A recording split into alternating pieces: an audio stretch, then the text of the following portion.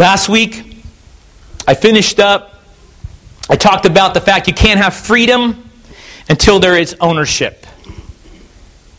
If God does not own you, you will not be free. Matthew 6:10 says, "For your kingdom has come. For your kingdom come. Your will be done on earth as it is in heaven." He's telling us this tonight. He says, this is not some futuristic event. Jesus wanted to bring the kingdom of God to earth. He desires to do it through us.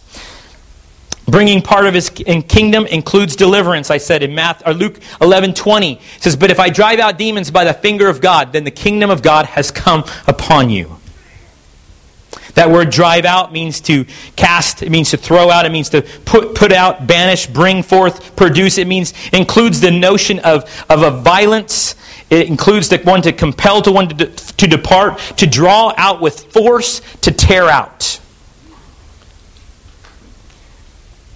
The kingdom of God comes when we align ourselves with the Father by means of the Holy Spirit. The Holy Spirit is the alignment tool. Am I in? The only way I know is if I check with the Holy Spirit. His Word is the measuring stick. His Holy Spirit is the bubble to see if we're level. Surrender to Him, His will, His priorities, His plans, His purpose. That's how we come into divine alignment. When I understand who He is, that's when I truly understand who I am in Him. See, Matthew chapter 16. Peter's talking there, and he's talking with Jesus, and Jesus says to them, He says, "Who do men say that I am? Some say Elijah, some say prophet, some say John the Baptist." Then Jesus says to them, "But who do you say that I am?" And Jesus replied, then Peter pipes up and he says, "You are the Christ, the Son of the living God." And that's when Jesus replies to him, "Blessed are you, Simon, son of Jonah, for this was not revealed to you by flesh and blood, but by my Father in heaven." This was something that God had revealed to him. In verse 18, he says, "I tell you the truth, Peter, on this rock I will build my church, and the gates of hell will not prevail against it." Was he talking just to Peter? The word there, when he uses "you" upon this rock, he's talking about in a plural sense. He's saying in a corporate sense. He's saying upon you. Upon you here tonight. That's where I'm going to build my church. That's what I'm doing in this time. It's not just for Peter. As some would like to say, this is for all of us. It is on this revelation of who He is, this knowledge of who Jesus is how the kingdom of God comes. You want to know this mystery of the kingdom? Seek, ask, and knock. You will find Him. He promises us that. In that word, he says, "I will reveal this to you." He's saying this. He says, "Son," when he goes back to verse 17 there, he says, "For this was not revealed to you by flesh." That word reveal means to uncover, to bring to light. It means that which was hidden away, veiled or obstructed. In that inner person, he says, "I'm going to make those things clear. Those things that are immaterial, I'm going to make visible." That's what that Greek word means. So he's telling us this. Colossians 1:26 says, "The mystery that has been kept hidden for the ages and generation, but is now disclosed to the Lord's people." I want you to understand tonight, this revelation is what God is giving us tonight. He's saying it is not just for them. It is for you. It is for you to understand this. When you get a hold of this revelation, you don't need to worry about who you are in Christ. When you understand who He is, that's what will define who you are. When you really understand, that's what Peter said. He understood. He goes, "I understand who you are." You know what? This wasn't revealed to you by flesh and blood, but it was by the presence of God. It was by the Father of God. He says, "I am going to show you. I'm going to give you this revelation." Freedom in Christ is not found in self-discovery. Who are you? That's new age. What I want you to know to this, if you find out who He is, that's how you understand who you are in Christ. Bill Johnson said this. I found this quote in April of 30th of 2013. He says this. He was talking to the Bethel students there, the second-year students. He says, "It's not always important to know that you know who you are as long as you know who you serve." The enemy loves to get us to look at ourselves either in self-criticism or self-discovery. He just wants to keep us from looking towards the Lord. See, I'll tell you tonight, if you understand who God is, if you know how big God is, you don't have to worry about who you are. Because I will tell you this, you serve someone who's got greater authority. Who I am is meek and lowly, but who He is, He's the great Almighty. He says this, he tells this to Peter, he says, and the gates of hell shall not prevail against it. He says this, the enemy's kingdom has been advancing since the sin came into the world. My kingdom will not be overcome by the enemy or the gates of hell. I want you to know tonight, when this was going on, John the Baptist had been beheaded. His kingdom continued. Stephen was stoned. His kingdom continued. James the disciple was beheaded. Kingdom continues. Jesus dies. He throws us the keys. The kingdom continues. I want you to know tonight, grace is not something that sits still. Grace is not a tree. Grace is something that is active and alive. Grace doesn't just sit there and grow. The kingdom of God is advancing, and we are the advancers of the kingdom. Did you hear me tonight? It's not going to happen by us just sitting back. The kingdom of God advances as we advances, as He empowers us to live it, as He empowers us to grow in Him. See, when He talks to Peter here, He says, I give you the keys. This is the one, here's the slide. I give you the keys of the kingdom of heaven. Whatever you bind on earth will be bound in heaven, and whatever you loose on earth will be loosed in heaven. This is that corporate I'm talking about. He was saying, listen, the word you there, I will give you. Peter, he's saying in a plural corporate sense, he says, I'm giving you the power over sickness. I'm giving you the power over disease. I'm giving you the power over oppression of the enemy. Why did Jesus do these miracles in the arena that we wanted to see? He wanted to display His power and His authority over the enemy.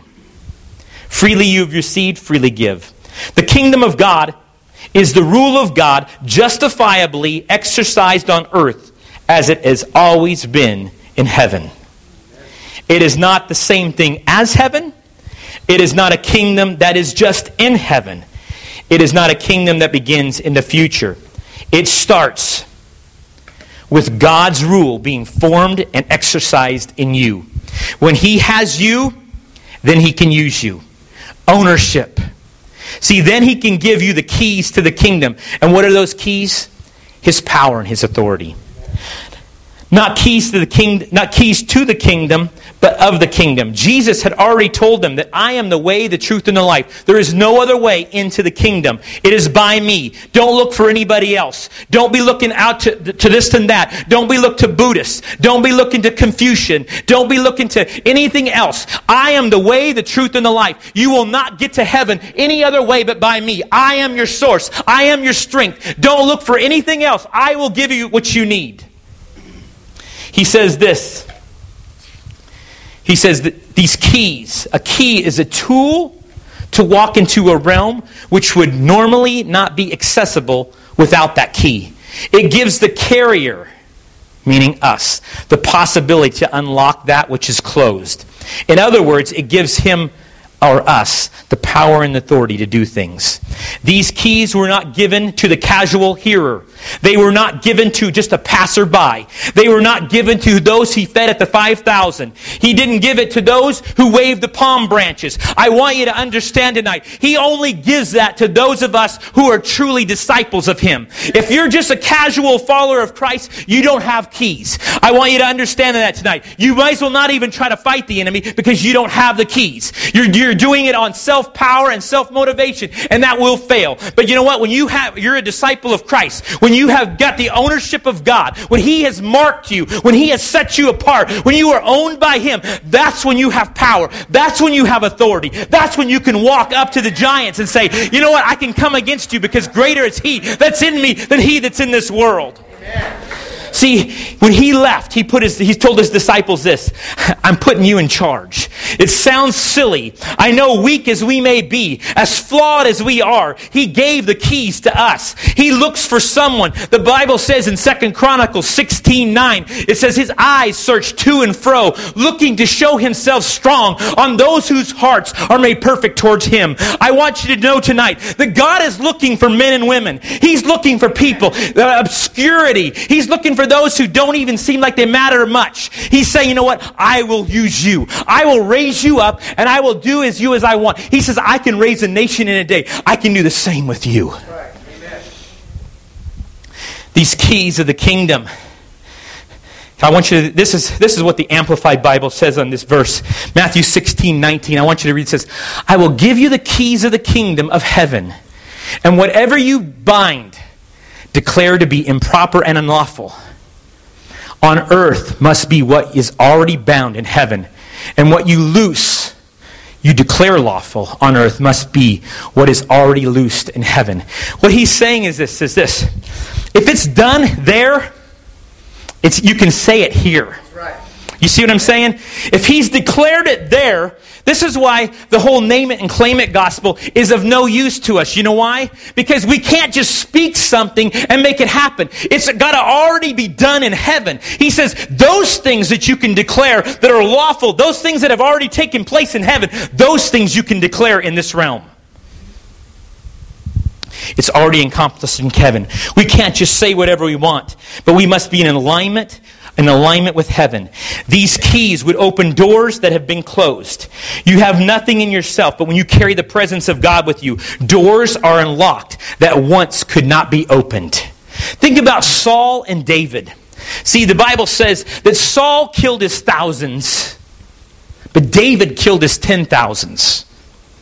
Saul was brought about as the people said, we want a king. But David came about as God says, I go search for a man who's after my own heart. What I want you to understand, you do it in the flesh, and it's going to be weak. But when you do it, the power of the Spirit of God, the anointing of God, that's where it's the 10 times factor. It's the 10 times factor. It says David killed his thousands. David killed his 10,000s, but Saul could only kill his thousands. God is saying this, when we stand before God, this encounter, this revelation that He has given us leaves us different. This thing that He told Peter, He says, see, look, God, I am looking for an opportunity to work in you. I'm looking for an opening to introduce myself into the natural. The natural mind cannot understand. It is only introduced by the divine. He desires to interject Himself by invitation. God wants to bring Himself. He wants to work on your behalf. He's looking for the open door. He's looking for the opportunity. You know that mountain before you that looks unclimbable, that looks like it can't be moved? He says, listen, I can move that for you. I can do that for you. Just let the Spirit of God work through you. When you truly meet the King, everything changes. My purpose, my goals, my life, all I think about is Him. All I dream about is Him. See, I want you to remember, in the New Testament, there were many people that brushed up against Jesus. Remember the story of the woman who touched the hem of His garment? And he says, someone touched me. And the disciples are like, Jesus, do you understand that there's people all around you? There's crowds. You're bumping into people. There were a lot of people that touched Him. He was bumping into people as He was going through this crowd. But there was one that when they touched Him, there was an understanding. See, many of us think we just touch Jesus and that's it. No, you know what? We have to get a hold of Him. We have to be desperate, like I said a couple weeks ago, for deliverance. We have to get in that position where, God, I am satisfied with nothing else. Nothing less than You will do. These keys are a part of the kingdom. They open doors. They are there to set people free. They are keys to push back the evil one, to drive him out of the lives of people. It is found in His kingdom. The keys of the kingdom destroy the works of the evil one. It's His power and authority. Luke 10:19 says, I have given you authority to trample on snakes and scorpions and to overcome all the power of the enemy. Nothing will harm you. Now, this is where some people think that I'm a snake handler. Listen, I don't like snakes. I don't even like garter snakes. And I know they're not even poisonous. I don't like them. They all look like rattlesnakes to me. They all have to die. But what I want you to understand is this. He's given us authority. He's given us power and authority in a realm that remember I said last week, it's like Ron, the badge that he puts on. It's not his authority until they empower him Tulare County Sheriff's Department says, hey, you know what? Now I've empowered you to act. And then he can go forward. That's the same thing when God says, now I have empowered you. You belong to me. I own you. Now you can act on my behalf. This word authority, I don't know if I have it on there. Nope. This word authority means conferred power, delegated empowerment, operating in designated jurisdiction. It means that we can, as we are authorized by faith, He gives us the power to go beyond what we can physically do in and of ourselves. The word power is the same word that they used in the book of Acts when it said, when the Holy Spirit comes upon you, you will receive power, dunamis. That's the kind of power he's talking about here. The kind of power that can change lives. Power means this. Power is dominance, governance, delegation, ability to build up, to place, to stop, and to remove. That's what He's given us. His authority is this: to subdue, conquer, create, and regenerate. See, 1 John 3:8 says, for the Son of God appeared for this purpose, to destroy the works of the devil. The keys of the kingdom that He gives us are for one purpose: to destroy the evil one. He's given us the power to walk in this realm and say, listen, by no means will hurt you because you belong to Him. There's two cautions I want to bring about this. We can shut the door.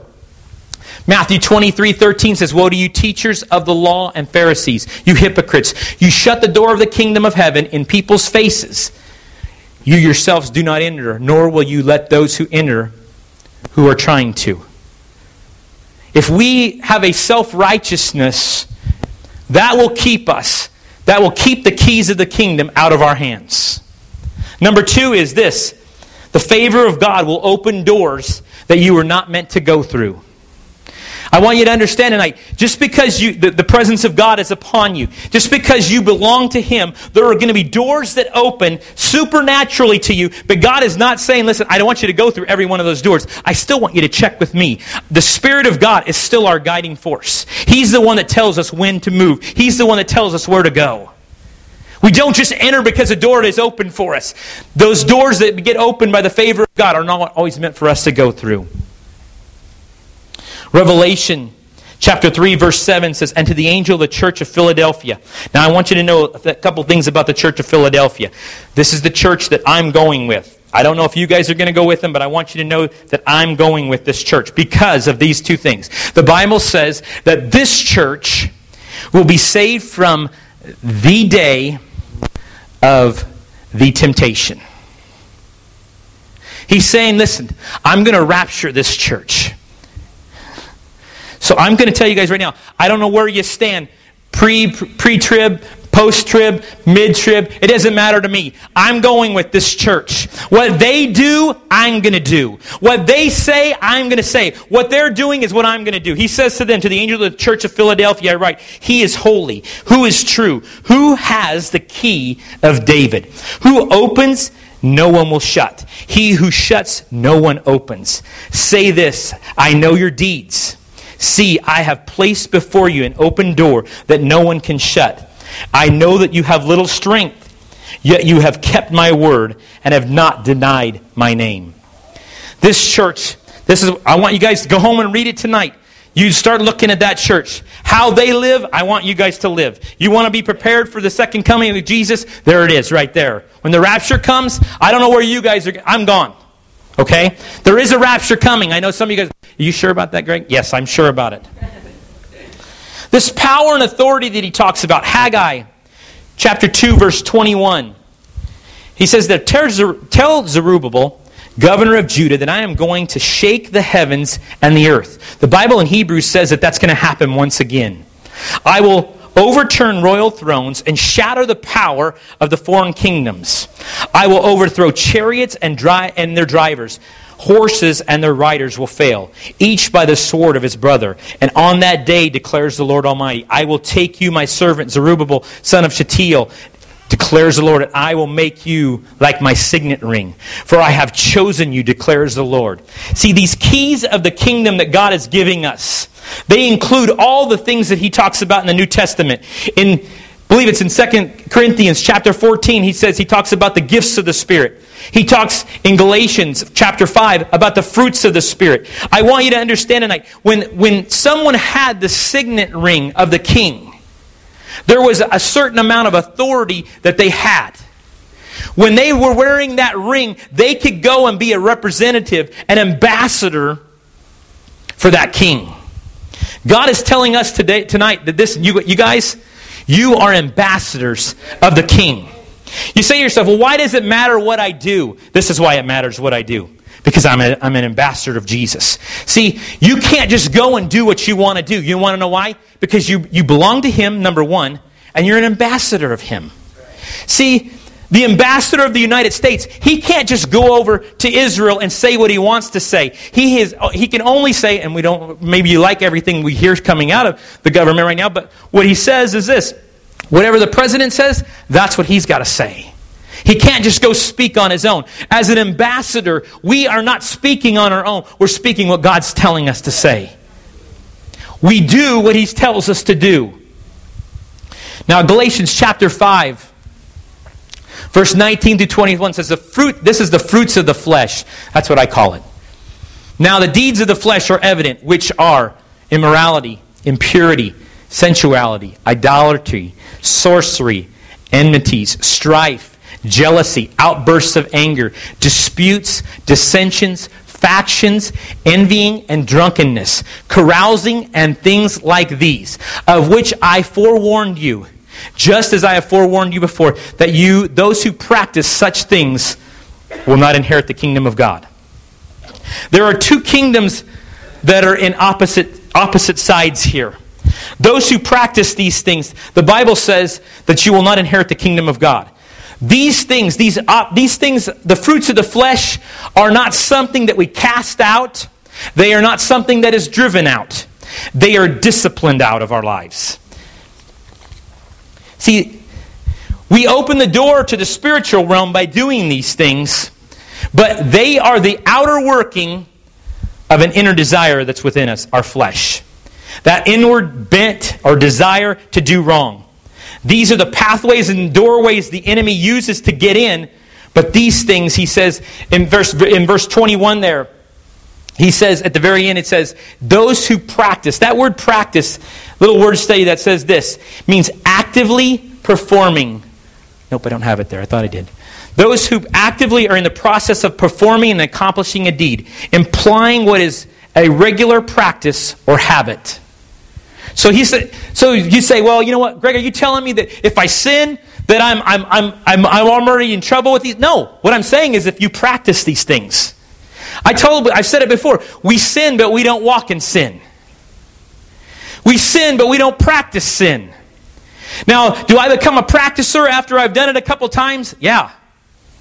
If I lie, and I lie, and I lie, guess what? Now I'm a liar.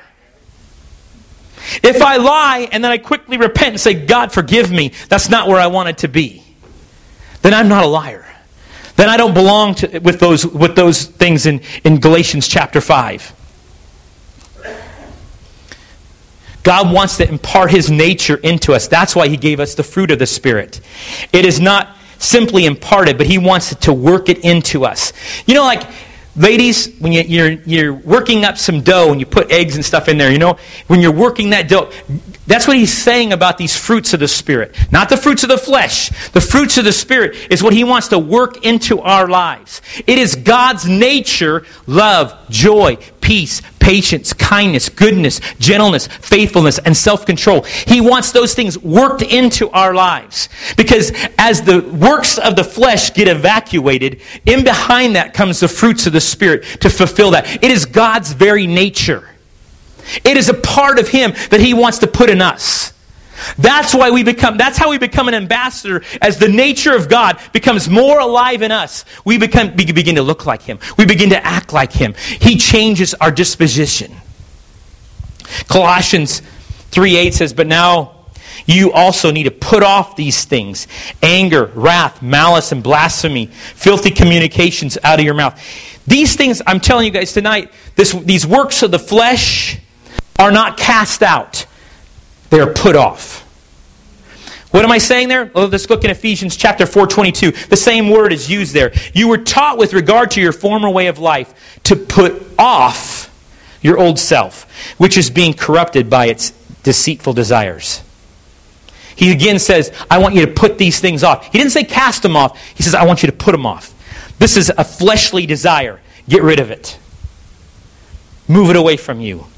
The same word is used in Hebrews chapter 12, verse 1, where he says, let us lay aside every sin that so easily entangles us. He's telling us, put that off your life. So, I've spent weeks now talking about how the enemy works, how the enemy entangles, and how he has to be cast off, and how we don't, desperate for deliverance and all these areas. Now what I'm telling you is there's another area that we have to work on that says these things of the flesh, I need to cast them off of me. I need to put them off. They aren't cast off like a demon. They aren't just removed or driven out like Jesus did with those who were demonized. He says, listen, these things, I put off that old self. I take that off. I take it off. I put on the garment of praise. I begin to look more like Christ. I begin to put on His nature. He wants to impart His nature into you. These are the keys. There's the word, that word, it means I lay off, aside, renounce, or stow away, or put off. When he's saying put off, he's saying these things. He's saying you renounce them.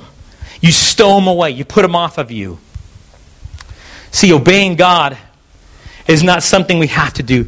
It's something we get to do because we belong to Him. These are the keys of the kingdom. His power and His authority. He has given it to us tonight. Tonight, guys. Tonight, I want you to know that everything, the Bible says, it says in Peter, that He has given us everything we need. He's given us everything we need for godly life. So there's not going to be an excuse. I want us to understand tonight, when we stand before God at Judgment Day, we're not going to be able to say, but God, you know what, you didn't show me that. I will guarantee you this. There is going to be such revelation. There is going to be such revelation when we stand before God. Everything that we do is going to be exposed. Everything is going to be laid bare. We will remember. I was thinking of John Malindi. He's a pastor, an African pastor that he was over there, and he was talking about how he had given his life to the cause of being a missionary. And God had revealed it to him how his life, what his heart really looked like, even though he had given himself on the outside. He says, let me show you what you look like on the inside, John.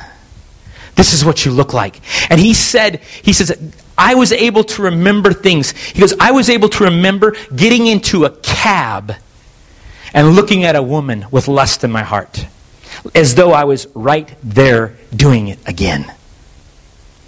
I want us to understand tonight, as there's coming a day when we will be judged, but we tear